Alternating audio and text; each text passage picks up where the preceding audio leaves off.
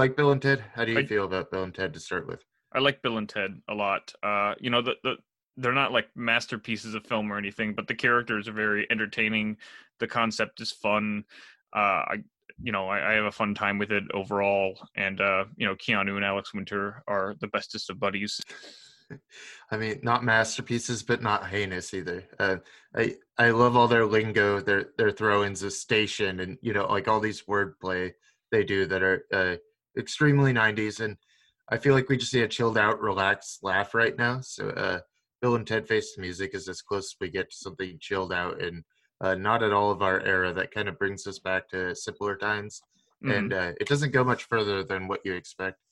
Um, I mean, Alex Winter and Keanu Reeves are doing the same thing, but they look older, so that achieves a different effect for me.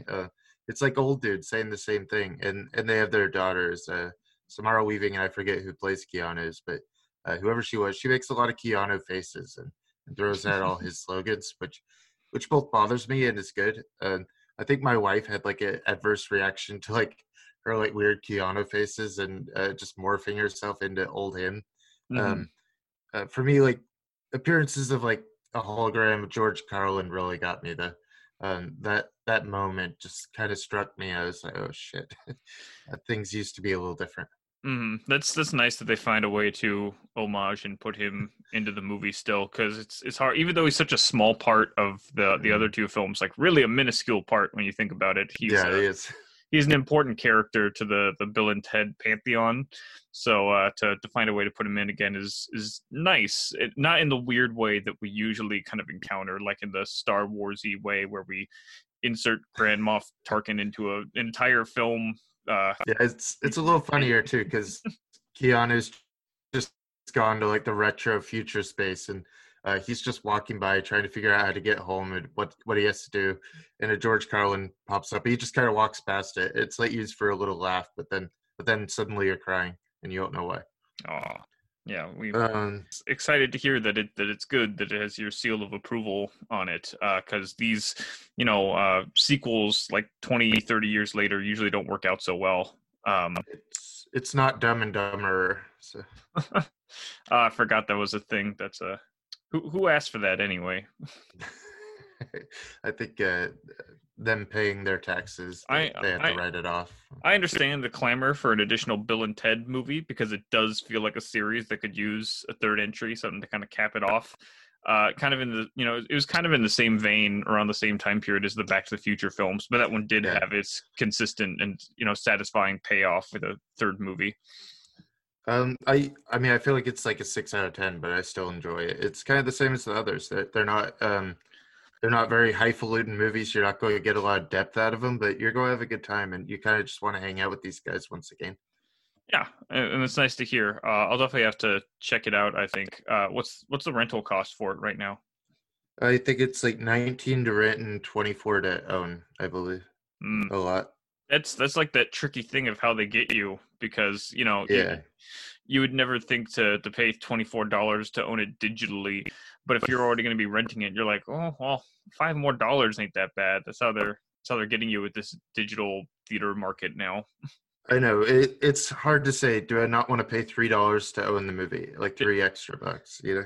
did you buy this one? I know you bought I, like Trolls and Scoob. that may have happened, but not for this one. A man of taste, I see. Yeah, I realized with those that Ezra's go watch them in the next 2 weeks, and with this, I realized that like we just watched Scoob again this last week. That's paid for itself. With this, I'd probably watch it when it comes on demand or when it comes to Netflix, whatever. Hmm. I'll get back to this for sure, but not anytime soon. The whole movie builds up to a song, and they're going around collecting Beethoven and Jimi Hendrix and all these performers from the past who are just experts at their musical interpretation. That they like combine them at the end, and the song sounds miserable. Like the whole Oh thing leads no. up to like a really flat ending. It's awful. Like I feel like the bottom fell out for me at the end, and I was ready to give it like just a shining endorsement, but it's fun getting there. So It's a shame that it kind of doesn't stick the landing, because that's always the most important part of any movie, but particularly one that has a very clear goal in mind.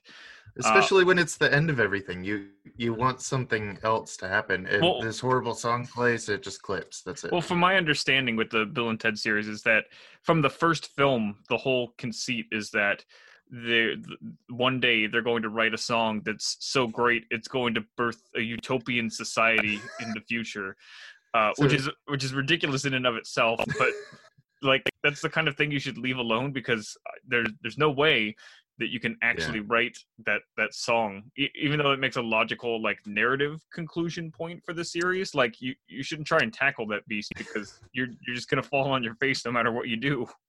they get some good jokes out of it, like they're traveling through the past, trying to find the version of them, or the future, trying to find the version of them that successfully wrote the song, right? And they keep running into like alcoholic versions and really rundown versions of Bill and Ted. Then suddenly they find Bill and Ted in a mansion, and they like go explore it. They're like, man, we really made it this time. And they talk to the guys. They give them like the music clip. This is the best song in the world, the best we've ever heard. They go to leave the mansion. They open the front door, and there's Dave Grohl. Ends up being his mansion, and it was a Foo Fighters song. Oh shit! Well, now I have to watch the movie. I know, it's good. There's so many good parts like this that I feel like I'm glowing about, and then the ending just really stiff. Well, you know what you could do next time? Just mute the movie when it comes to that final song and throw on like Everlong or something. Because I think Everlong is a good example of a song that could create a utopian society. It would have been better if it were like a Dave Grohl just did the song and they stole that and they used that and it was an actual Foo Fighters song. I would have appreciated that, but like they get Kid Cudi and Jimi Hendrix, and it just sounds like a noise of messy music. I mean, I don't think noise music's going to save the world, or people would actually listen to all the cool stuff being done underground. Well, I don't know, Calvin. You're not from the future, so maybe noise music is the way things are going to go. I'm on the second week of Fantasia. Speaking of noise music, Texas Trip's a cool documentary about people just screaming into microphones and doing performative music that just sounds like noise. Most of them say they don't even understand what they're doing. So I really enjoyed it. I don't think anyone else will. I think that's kind of what I'm looking for though out of festivals, is something that's like squarely of my interest. Nobody else gets it. Isn't it just generally what you're looking for, like all the time? Things that exclusively appeal to you that you can kind of tout around. It describes itself as lynchy, and I don't think it quite gets there, but I think it's a nice movie. There's plenty else. What did we talk about last week? We talked about like Feels Good Man and everything, right? Did we? I think we did. I think so. It's hard to know. You're the one who edits these things, so you should know. There was a new movie about from Obayashi, who did how do you say it, Hausu or House? I think we generally pronounce it as Hausu because there's another horror film from the 80s in America called House. And so just to kind of differentiate the two, we refer to it as Hausu. Hausu MD. Obayashi, really good, of course. And this was his final film. He had made one just before this, which was like a war commentary in his war trilogy.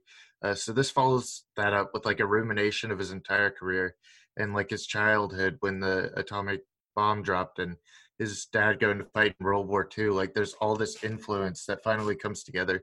But it starts with him in like a fish tank spaceship. He's like just pontificating about like what movies mean and what war cinema means to Japan. So then we go into like a town that's rain covered and everyone's driven into the cinema.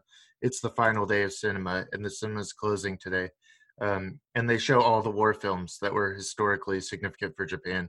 A beautiful, moving message, one of the best movies of the year. Buried in this festival because it's 3 hours, and this festival is an online festival, which people could only pause movies for 3 or 4 minutes at a time. Oh. So if you pause this movie while watching over 3 hours, you're going to lose the movie. So not a great space for it, but I got a screener and it was fantastic. That's a weird restriction they impose on films like this. Like, I appreciate at least this one allows you to pause, like I guess, because some won't. like, I don't know, I imagine if a David Lynch screener went out there, he would have it so that your computer got a virus and exploded if you paused it at any point. Absolutely. It's a lot for 3 hours because there's 3 or 4 different films within a film, which the audience gets sucked into the movie and they play out their beliefs about Japan and a history of war cinema. It's really deep, and It I think it could sounds, use more watches. I can't help but be reminded of Akira Kurosawa's Dreams, which he made Yeah, towards the end of his life, and was a very like self-reflexive work that was vignette based, and like very reflective. Like he himself is a character within the film. right. It's very That makes beautiful sense. and stunning. I don't know. That's just what I think of when the way you describe Labyrinth of Cinema. I think it was called. Yeah. Yeah, and Obayashi, of course, had cancer, and so he was, there was a prognosis that he's going to die before the end of his last film. So just to get this extra one that ends up working as a summation of just his war trilogy and his entire works, that's fantastic. Like he outlived it, and he knew he could do one more. So really inspiring stuff. It's always great, when a director reaches that self-reflectory period, as long as it's not like self-indulgent, those can be really bad. But this one sounds like a really nice note to go off on for a really great career. And hopefully when it is more available, more people check it out as well. Yeah, I'm hoping it gets picked up and gets released over here. We'll see. It's very abstract, and the review is incredibly hard to write, but please read that when that comes out. So, I think I'm fine leaving the festival here, and we could do some of the shorts next week and close it out. Sounds good. So we have David Punch, resident new movie expert at the Twin Geeks, now reviewing all the new films, and you have a hot new documentary, which I really want to check out. Yeah, I think this one's really cool. It's interesting. I'm demanding you give me assignments now because I'm bad at picking things out, which is why I've avoided doing it for so long. And so far, you're throwing documentaries at me, which is cool because I like documentaries. I just don't go out of my way to seek them out as much. So I think you're trying to indoctrinate me into the world of documentaries, which is fine. Absolutely true, by the way. Yeah. So this is what I saw this week was a Chilean film called The Mole Agent. And it was very fun and whimsical and interesting. It's about an octogenarian old man. It means he's in his 80s for people who don't know highfalutin words. And he is hired by a detective agency to infiltrate a nursing home and to spy on the activities that are going on there to see if the clients that they've been hired by, her mother, is being treated properly and fairly. And it's very fun, and it's got a good humor to it. It opens up. And what's interesting is that it's very narratively kind of inclined. There's no talking heads, there's no like title cards or anything that introduces anything, no voiceover, like, and I got that sense even just watching the trailer the first time. Like it wasn't till like halfway through the trailer I'm like, oh, this is a documentary film, this isn't a narrative movie, because it very well could be a narrative, like just a fictional feature. And it's presented like that because it just goes right out the gate, and like it doesn't give you any information. You have to pick up on the character names all on your own. It's not hard. It just takes a little longer than I think you'd usually expect. And, it all gets going after that.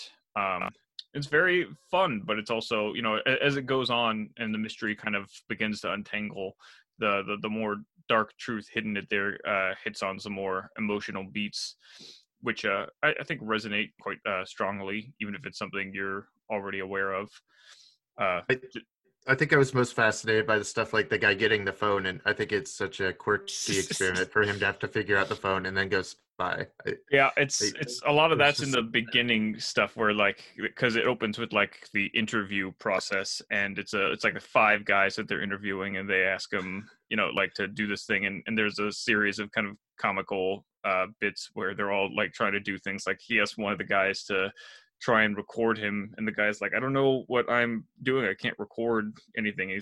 And so the detective takes the phone back, he's like, you took like 50 pictures, all of the same thing.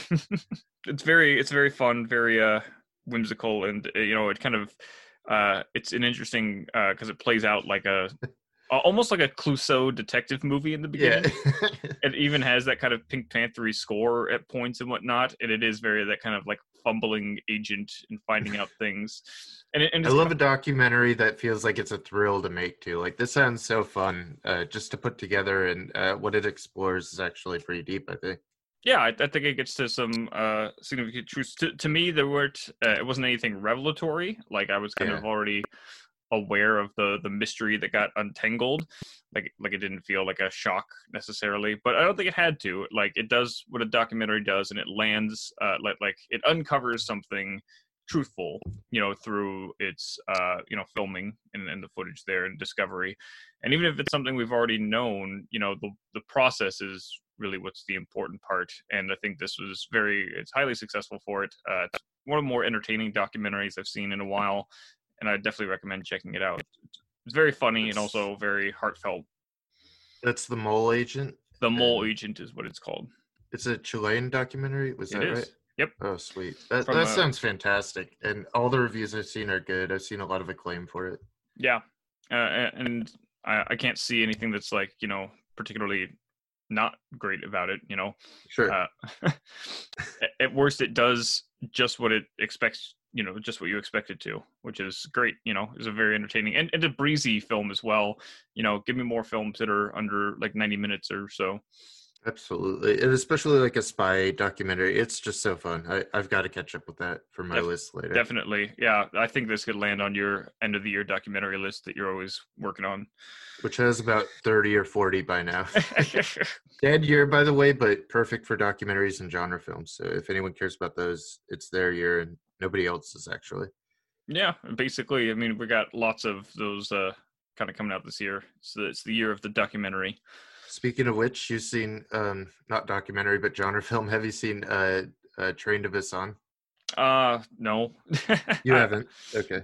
I'm a little slow on some of those. I know a while back, I think when we were talking about Parasite, I'm like, I'm gonna watch a whole bunch of South Korean films, and I probably watched like two. Train to Busan, kind of famous for like one ending scene, I believe. Like it's about character development and depth in the zombie film. Yeon Sang-hoo, the director, he took kind of that same formula and he made it Fast and Furious. He made it Fury Road. He made it Fast and Furious. I mean, insert any name of a big franchise, and he kind of put that in there. There's so much Mad Max. There's a literal Thunderdome in the movie. That makes sense. That's probably why I avoided it. Part of the reason, anyway, for a while is that it did seem very, kind of mainstreamy action Yeah. film, and it had a lot of that, like, kind of zeitgeisty acclaim to it, where it was just like when it came out, everyone was really emphatic about it. Yeah. And it was kind of in the midst of the new South Korean film awareness that was kind of popping up. A Yeah, little there's less a than a definite decade ago. wave there, right? Like Yeah. a Seal Station too, like the introductory. I feel like it's almost like just a flash in a pan that Train to Busan even worked, and it is because of like an emotional layering that his prequel didn't get to, and Peninsula definitely doesn't even try for. It's such bad CG all over the place, but it's still fun.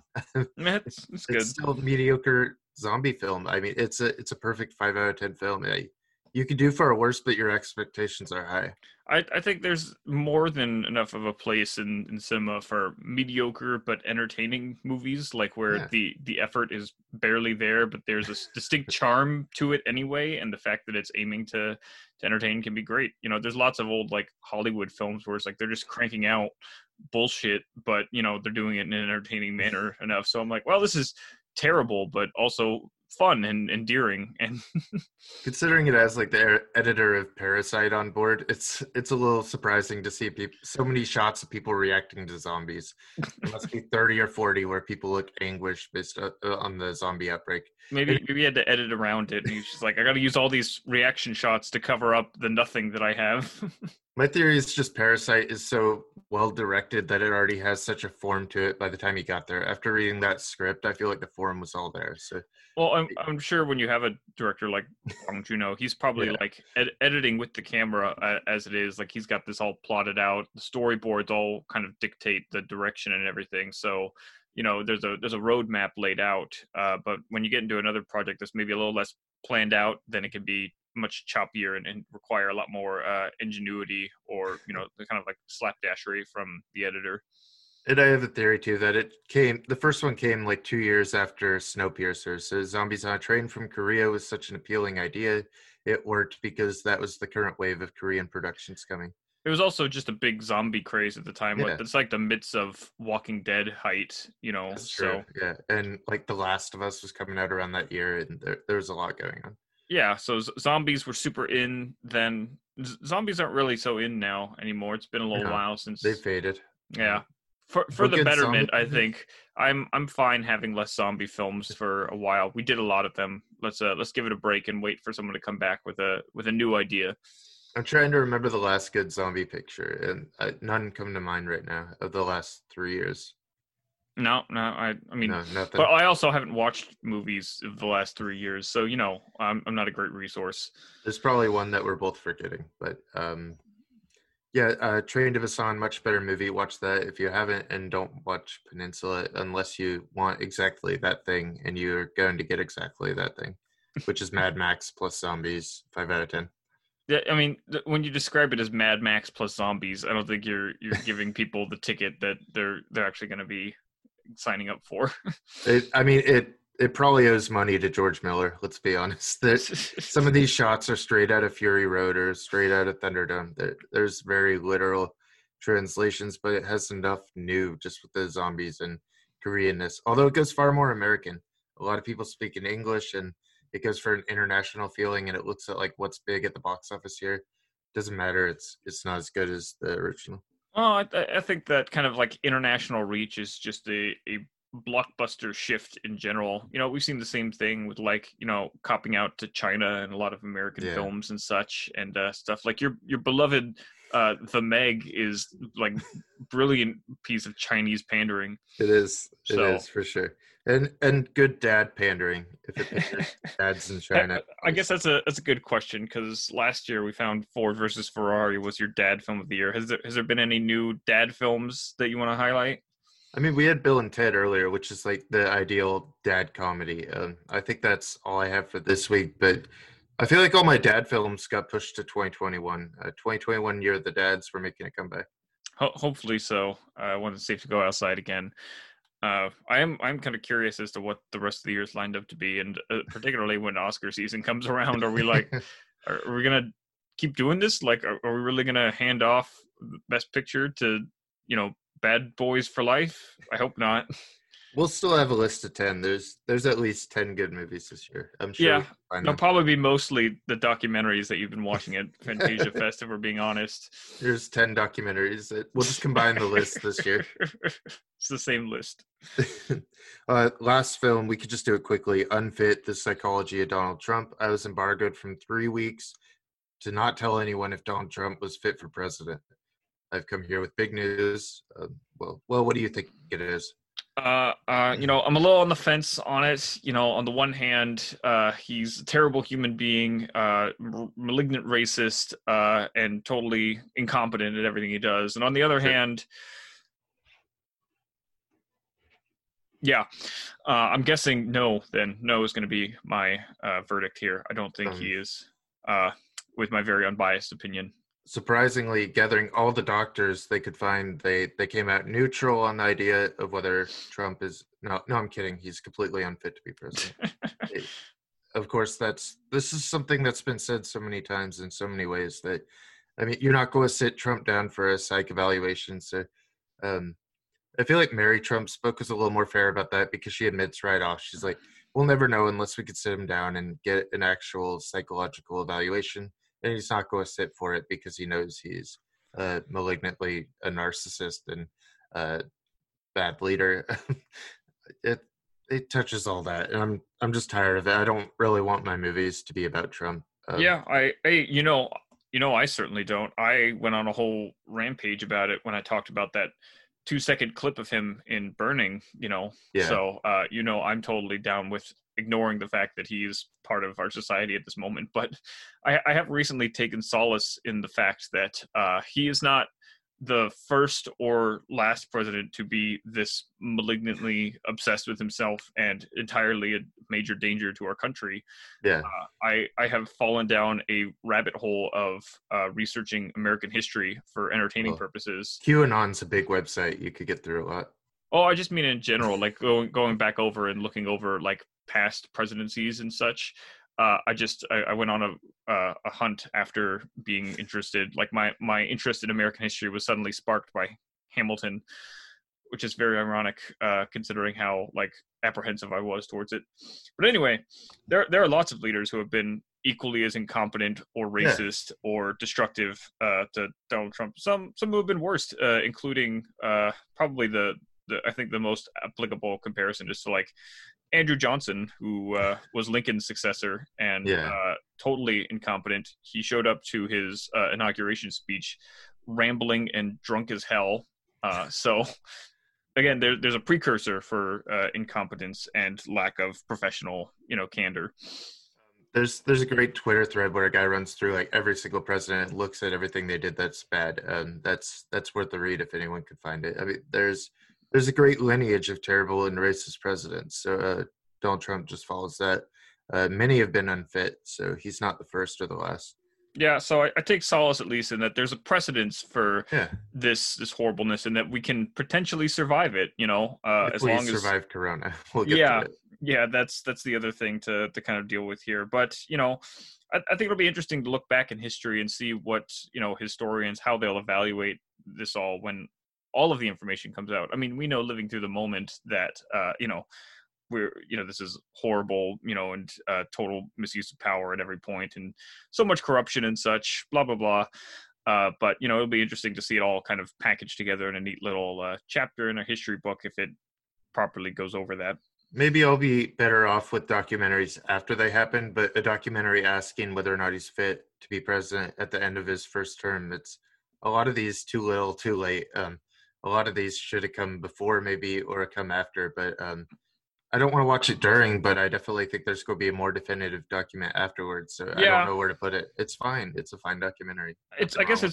That's an interesting question as well. Like, because I think it does have some value in that it might be able to reach out and affect people in the moment. But I think as a document down the line, it may not be like any kind of definitive version or valuable after that. Maybe when they are assembling the definitive Donald Trump documentary, it'll be valuable in terms of research purposes to see, how people felt at the time and such. But, it's only going to be, I think, a resource in the end, not any kind of, kind of conclusive statement. But the book market's never been stronger. I mean, Trump books are I worked at a bookstore for years, and Trump books are the only thing that sells anymore. So, I mean, there's a whole anti-Trump market that's insanely valuable. So I see why you pick it up and release it. And we're all against Trump. We agree already. I'm sure there's a very avid pro-Trump market as well out there. There's certainly a slew of pro-Trump documentaries that are floating around. I don't know, around 2016, I remember like 4 or 5 like anti-Hillary documentaries that came to theaters as well, which was disheartening. Trump has certainly sold more books than any president, and I mean, he's marketable. He does that, and I won't give him any more credit. Maybe he sold more books. I don't know. Lots of people love to read about Abraham Lincoln. I'm sure there are millions of books about him, maybe even during his time. I don't know. It's just like every book that comes out, best-selling book ever. I'm like, God damn, really? That's everything. They're going to advertise it. And, part of how they do that is that they find like a very specific way of marketing it, like kind of qualifying that, like it's the best-selling book in the last 5 years within this very specific demographic, but then they could just slap a big letters, bam, of all time on there and sell it as such. I think you'd be surprised at actual numbers of these. They're insane. I mean, there's a market. Keep putting these movies out, I guess, but let's elect someone else and stop doing them too. Yeah, where's my Joe Biden documentary? Let's get to work on that now. Okay, we can start working on it now. There's a lot of politics going around, like in everything right now. I think we've seen we can't divorce politics from any subject. Like, I think we try to keep it somewhat out of the podcast for a while, but now it's in our sports and our news, and politics are really in everything anyway. I mean, I don't mind mentioning politics every now and then because it's important and relevant, and we can't disguise our views from people. They inform part of who we are, but ultimately we're a movie podcast and we're movie people. To sit here and pontificate on political discourse, we can only go so far, and it's better, I think, to I won't say stay in our lane because like you said, politics will intersect when relevant. But I like to stick to what we know. This is more for an escapism for us. I think ultimately, me and you depress ourselves every day reading news. So, I mean, more depressing news this week. We lost Chadwick Boseman. A little bit difficult to talk about because it's not celebratory at all. It just feels like a down note on the podcast. But he left an incredible legacy behind. So we're kind of looking at what's going on with sports and politics right now. And 42, the story of Jackie Robinson seems like a good fit. Yeah, well, not the least because he passed away on the MLB celebration of Jackie Robinson Day, and he played Jackie Robinson in 42 here, which is just the worst kind of tragic irony. And it was just such an unexpected shock, I think, to everyone on Twitter all day. There were just so many, memoriams being kind of thrown out from everyone. It was entirely dominating my timeline. It was the most liked tweet of all time, the one from his estate announcing his death. So it touched everyone. Everyone on Twitter is talking about this. Yeah, again, because it was just so shocking out of nowhere. We learned that he had been fighting colon cancer, I believe it was, since 2013, which is insane because that means that every one of these like major films that he's become an icon for, he was dying through, and just and they were intensive films. He was a superhero action star and fighting colon cancer at the same time, and he didn't let anyone know. The whole world was oblivious to this, and it's very shocking now to learn. And he was 43 when he died, which is depressingly young. And just such I thought he was 42 also. Yeah, well, 43. there was a bit of confusion, I think, off the bat. It looks like now all of the Wikipedia and IMDb pages have been fixed to change it proper. But I think as soon as somebody said, "Man, can you imagine if he was 42 as well?" That'd be even more ironic than I even looked it up on the Google, and Google told me 42. That's what happened too. I'm sure that someone changed it. Someone changed it right around the time, but now it's changed back. It looks like, and it's confirmed for 43. But there was a little bit of confusion because I don't know. I guess someone wanted to make it more tragic, ironic, which is kind of gross in and of itself to just go and alter things and make it more kind of like chaotic. Yeah, of course, but I can't blame anyone for just getting that collective info from Google. And there was like a 42 for one of the first retired numbers in baseball. Nobody could wear it except on Jackie Robinson Day. It's the only day of the year where everyone wears the same numbers. So, it's a beautiful, significant number for the sport and for political history too. Like the first Black player to break the color barrier. And then I look at Chadwick Boseman, and he really broke a barrier down for like superhero films and inspiring Black youth. And he played all these like Black dignitaries and historical figures. And then he started building a legacy toward like larger movies that could really do something for a culture. Like every one of them has some cultural merit to it, I'd say. And they come from Black directors, and he really goes down a path once he finds out he has cancer. You could read it in his work. I think for those who don't know about Jackie Robinson's legacy, first of all, what the hell are you doing? Right. He's a major iconic civil rights leader and important figure in the sports world and in our country overall. But I think it's also important to clarify that this legacy of being the first to integrate into baseball is kind of true and kind of not true. Because we did have Black players in professional baseball, like just in the immediate aftermath of the Civil War. And I think a lot of people also don't realize that baseball is that old. Right. And then of course, and I think it's easier to kind of whitewash that part of history because people often aren't aware of this slide back of progression that we had in the early 1900s and 19 teens, and that Black Americans had considerably more rights in the immediate aftermath of the abolishment of slavery than they did soon, like a couple of decades after, when they started rolling that stuff back and putting in black codes and Jim Crow laws and such. So that's when segregation kind of came in again. And so we had to re-break that barrier. And Jackie Robinson was one of the key and certainly the most advertised and prolific people to do that. And of course, there was other people going on in other sports and stuff. He played in football in UCLA as well with a couple other major people. I read a little bit about Jackie Robinson when I finished Woody Strode's biography just recently, and they kind of crossed paths a few times, and that was interesting to hear about. But he truly was like the icon of that movement in the late 1940s. I think like coming out of the military, World War II, you're looking at like a guy who's been through service, and it can somehow like put America into baseball. Like Americans can believe in him. He was tough enough to like go against whatever would be thrown at him, and it would be a lot. So he was a tough guy, and he was the figurehead they needed to kind of figure out how to get the path in. I think what bothers me most about the movie is there's like ideas like why do you want to go play for that? I just want a increase in paycheck. You know, like they kind of write things off. Like I'm like, was this black written? I don't even know. Well, I think part of the problem comes from that kind of biopic-y structure as well. Yeah.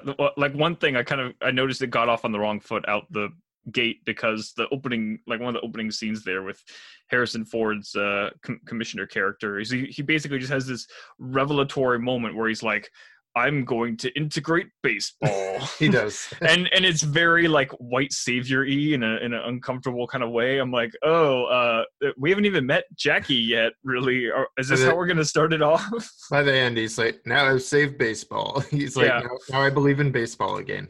And there's like a winking kind of thing where he's like, when like Jackie asks him why he did this, he's like, oh, I'm doing it for the money, you know, but he's kind of like winking. Yeah. Like it's like they're trying to humble him. He's like, oh, he's not really just this huge city. Like he you know, he's trying to save face a little bit here and be, you know, not just this bastion of, you know, racial incredible integration here, but it is a little very like kind of like white savory that you have in a lot of these films, which is a shame. But at the same time, I find Harrison Ford's character and performance very entertaining.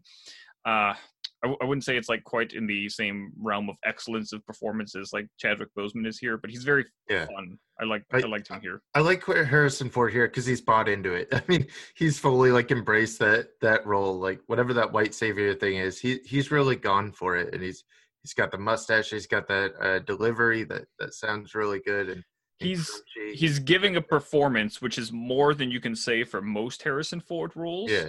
And so that's nice to see, and he's really like trying to embody the character. The writing is kind of the bigger problem in that all of the characters in the film are pretty two-dimensional. You've got good white guys, bad white guys, and the good black guys, you know, and there's no nuance to them particularly. Like I understand it's taken from things, most of them that really happen, but it's also there needs to be a little more depth to characterization. And it is very like straightforward in its, you know, realization of like biopic tropes and stuff. Like one thing that was getting on my nerves, I know you just eat biopics up like crazy. It doesn't matter how tropey or by the books they are, but for me, they irk me a little bit. Like particularly when like we're getting title cards every 2 minutes, like it's the same day, and it's like, oh, now it's 7 p.m., now it's 8 p.m. And I'm like, just stop. And then some characters will be like there was a sign, it's like Birmingham, Alabama, and then like immediately after, it's like, here we are in Birmingham, and I'm like, why did you have the title card if you're just gonna say? I mean, they should have realized by saying it they didn't have to do it, but I guess they want consistency with all the times they switch from like Montreal to Florida and everything.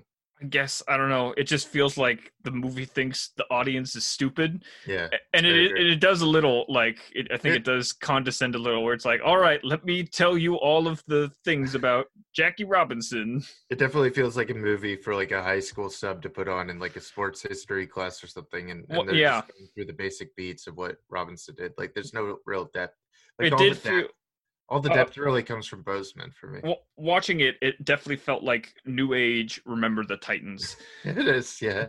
I But prefer it to that, I guess. But see, I'm on the opposite there, but perhaps part of that's nostalgic from watching Remember the Titans so much, and and you just got a really great, an even better cast, there as well, with like Denzel leading and stuff, and it's endearing, and I think it goes into the racial stuff a little bit more and the effects of family, but it does have that same kind of like Disney, kind of esque discussion of racial politics, like the hardest thing it really goes into is you've got Alan Tudyk, shouting the N-word repeatedly at Chadwick Boseman, and that all really happens. So that's Yeah, and Chadwick does a good job, I think. he Like, does. I think he does a great job. a hard role to have to do, I think. Yeah, and to be like sincere with that vitriol, that's hard. It's hard to kind of get behind and to say and to have those words leave your mouth in a sincere kind of manner. I thought his wife, played by Nicole Bahari, I thought she was really great too. Although she doesn't really get a lot too. Yeah, support him. She doesn't. She kind of just waits at home. There's a weird scene early on where she's in the bathroom and then this totally unrelated other black woman comes up and basically tells her that she's pregnant. Yeah. And then the movie like cuts to 8 months later and they have a kid.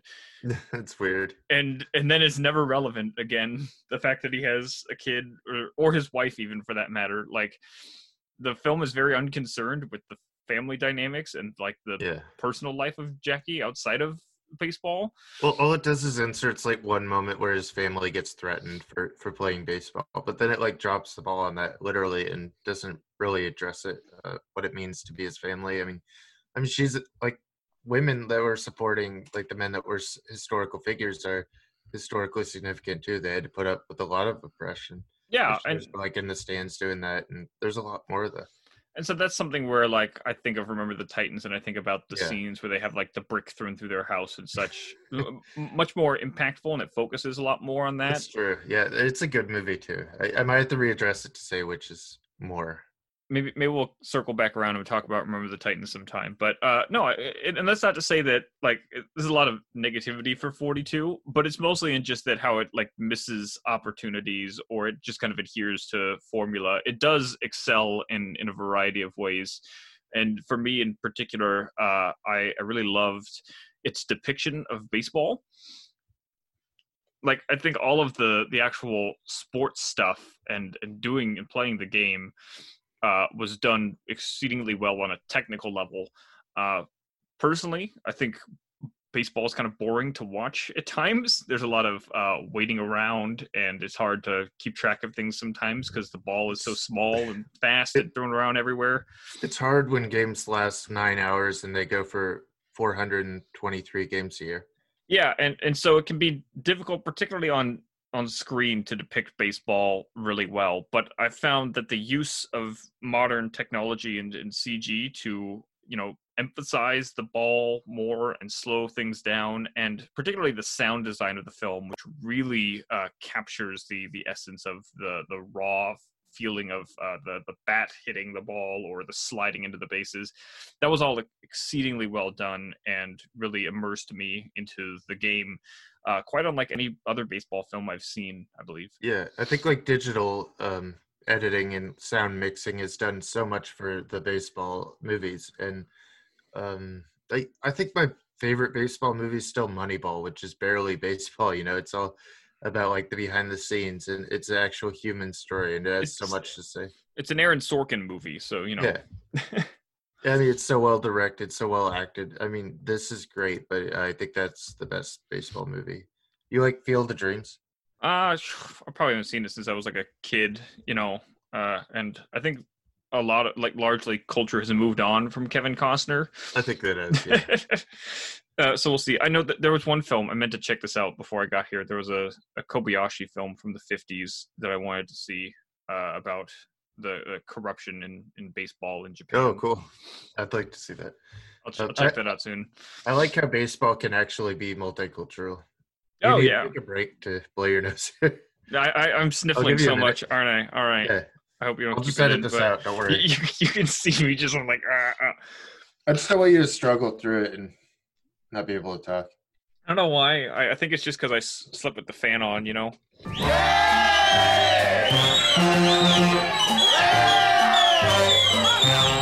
you see Jackie Robinson hit that ball? It went zooming across the left field wall. Yeah, boy. Yes, yes, Jackie hit that ball. And when he swung his bat, the crowd went wild because he knocked that ball a solid mile. Yeah, boy. Yes, yes, Jackie hit that ball. There's a Kobayashi film from the 1950s I meant to check out called I Will Buy You, which is kind of in the same vein of his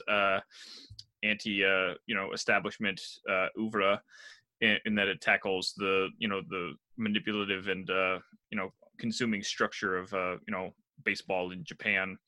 And I meant to check that out before here, but some other stuff got in the way. But I'm looking forward to watching it this week since I found out about it. It's not a very well known film from him, but it sounded very interesting.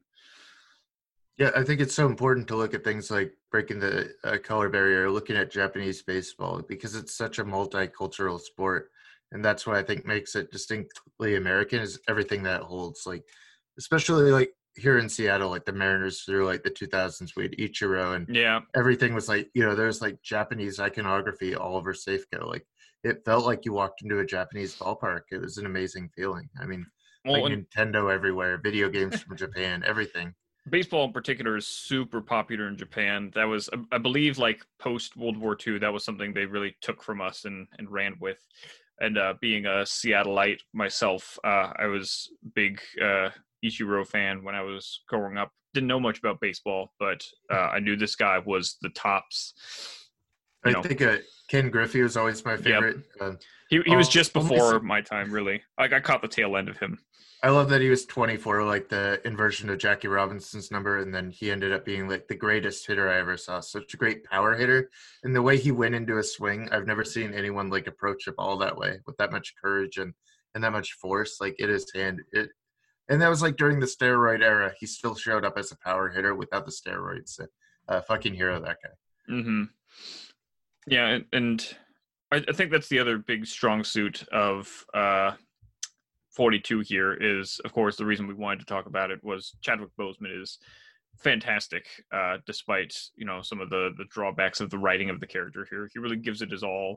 That scene where he has to endure all of the abuse, and he hits like the second fly ball, and then he's so close to punching out Alan Tudyk's character, and he goes out into the hall, and he just like wails the bat against the wall. Really emotionally powerful scene. This release of anger and frustration. That just shows me he was up for so much more.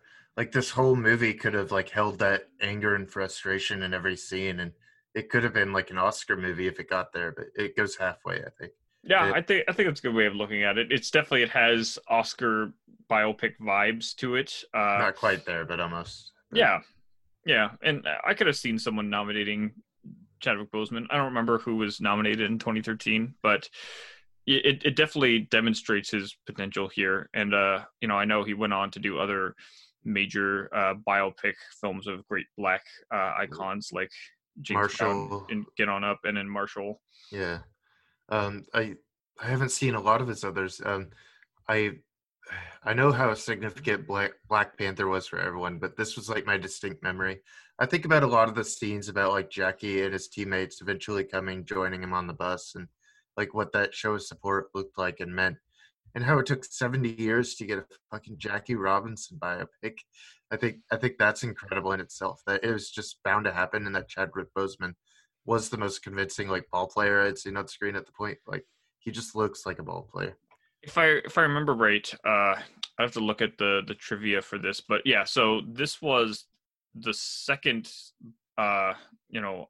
black character central icon biopic that the writers were working on. The first one that they did was Ray back in 2004, and then they immediately went into making 42, but it took 9 years to manifest because of how hard it is for that kind of story to get through the studio system and get approved. I just watched Ray for another podcast doing Project Power, and they have so much in common. I think like their strengths and their weaknesses are the same. I would totally agree. It's like incredible central performance, kind of weak, tackling of racial themes and prejudice throughout.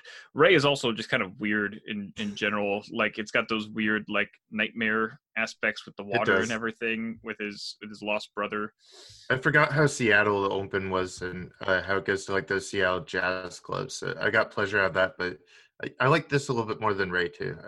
I maybe it's the Chadwick Boseman thing throwing me over the edge too. It might be. It also could be like the recency bias, and particularly how that resonates now with his unfortunate passing.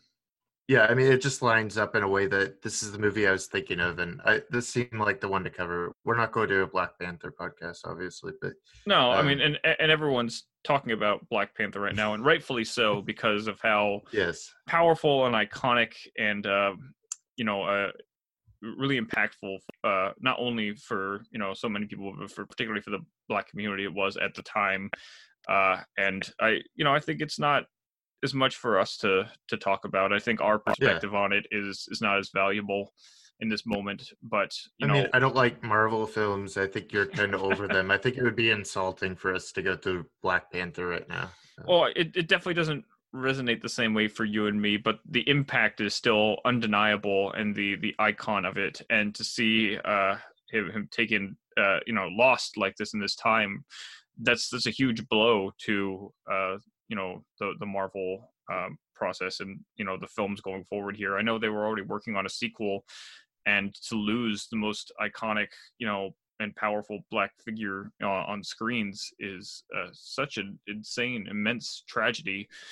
A lot of nasty articles coming out like the next 2 days about who's replacing him. Oh yeah, I saw that. What was that from? Was that the AV Club? I think. I don't want to say in case it's wrong. Okay, that's my guess. Don't take that necessarily to heart.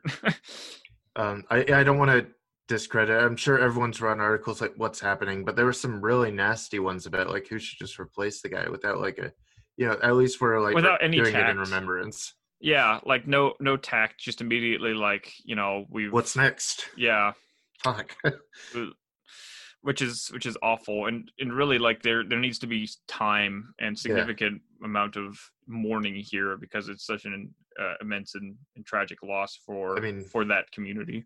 I just won't even ask. I mean, I think they're going to do something obvious with like Shuri. They're going to replace the character in some way that feels comfortable in the story, but to run that fucking article, disgusting. Yeah, and it's not the time or place to, have any conjecture on that to predict or anything. Let's just all take the moment and remember how great Chadwick Boseman was and how sincere of a loss this is. And I think it does reframe something like, his last role in The Five Bloods, where he does play a character who tragically passed in his youth, and was such an icon and a leader for all of his Black brethren. Do you think they knew? I think he knew.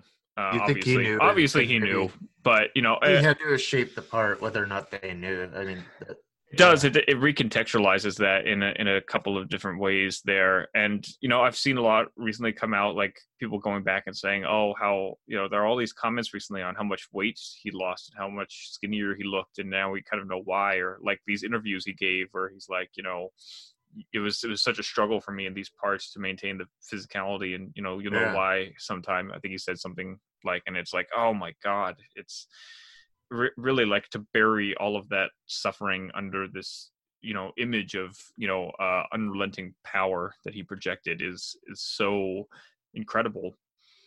Especially that movie, he plays like an angel, like you say, for his brother from for his Bloods from Vietnam, and he's played so many historical Black figures and people that have like this iconography for him to be like a Jesus figure in this war movie, and then to pass right after.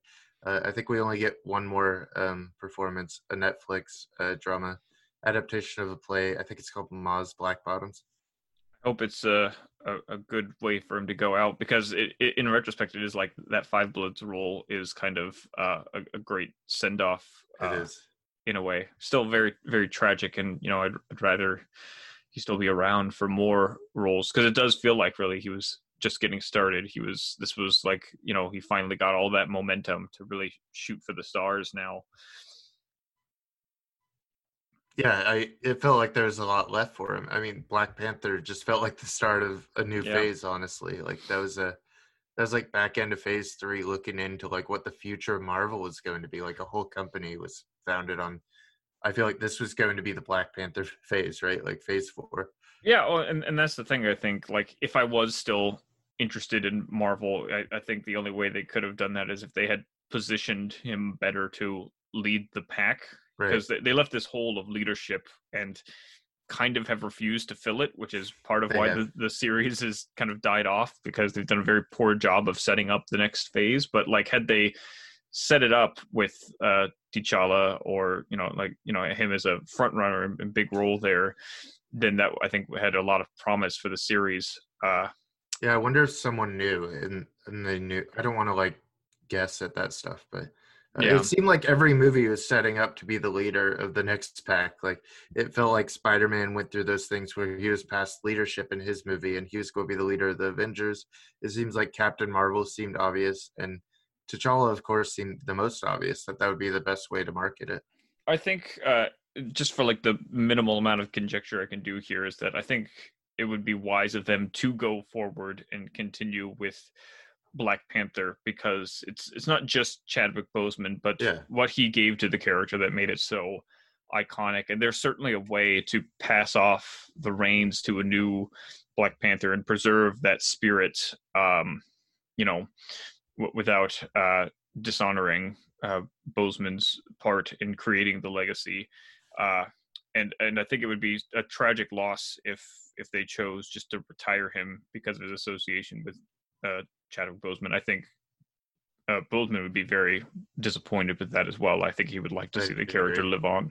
I think there's so much empowerment. Even as a white guy in my 30s, I walked out of Black Panther with so much hope for my daughter's generation that she would get stories like this, and that Black children everywhere could have something to look up to. Like I mean, I feel empowered that a generation has something so significant that they could look at for their idols. Like, I don't know if that really existed in the 80s when I was a kid. Like, I don't really feel like Black children had the greatest. I mean, they were kind of caricatures still.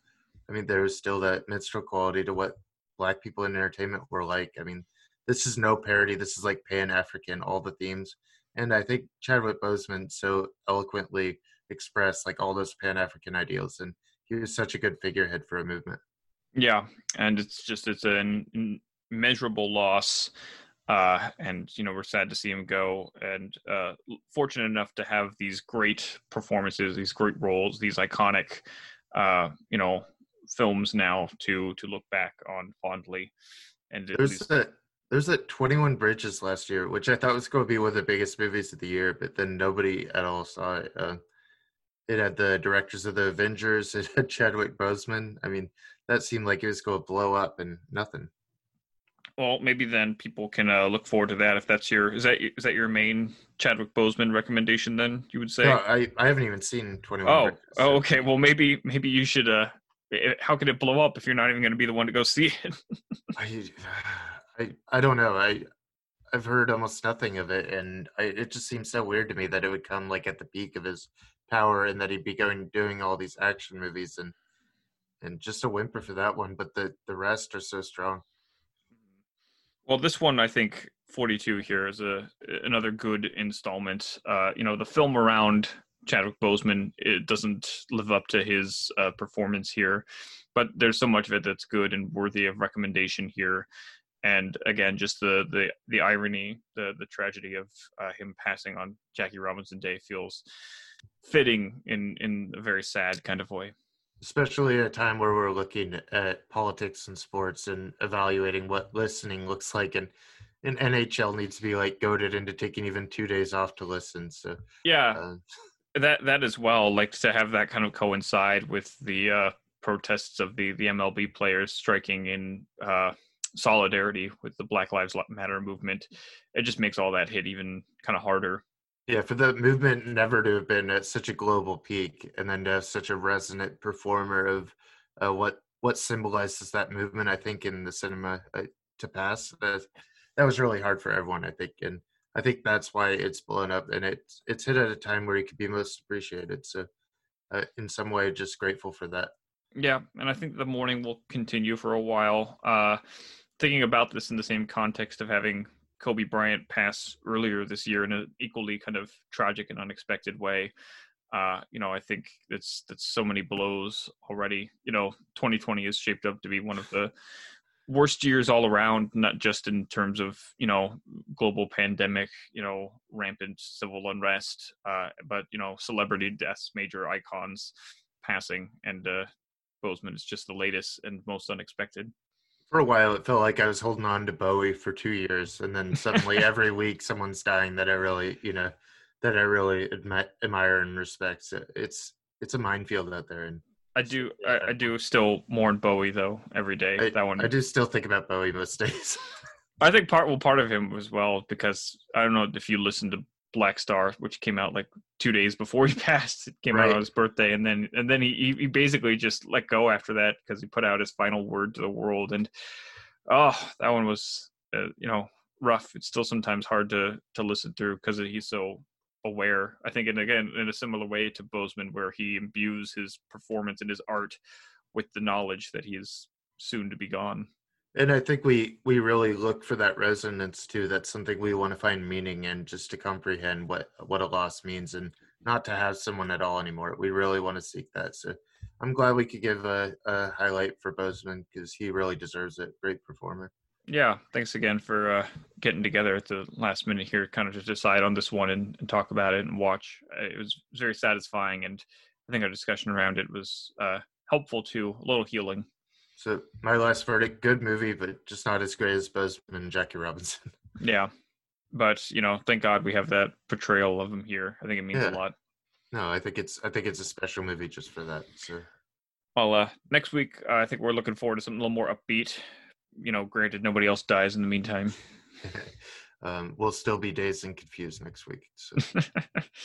All right, I'll talk to you later, Calvin.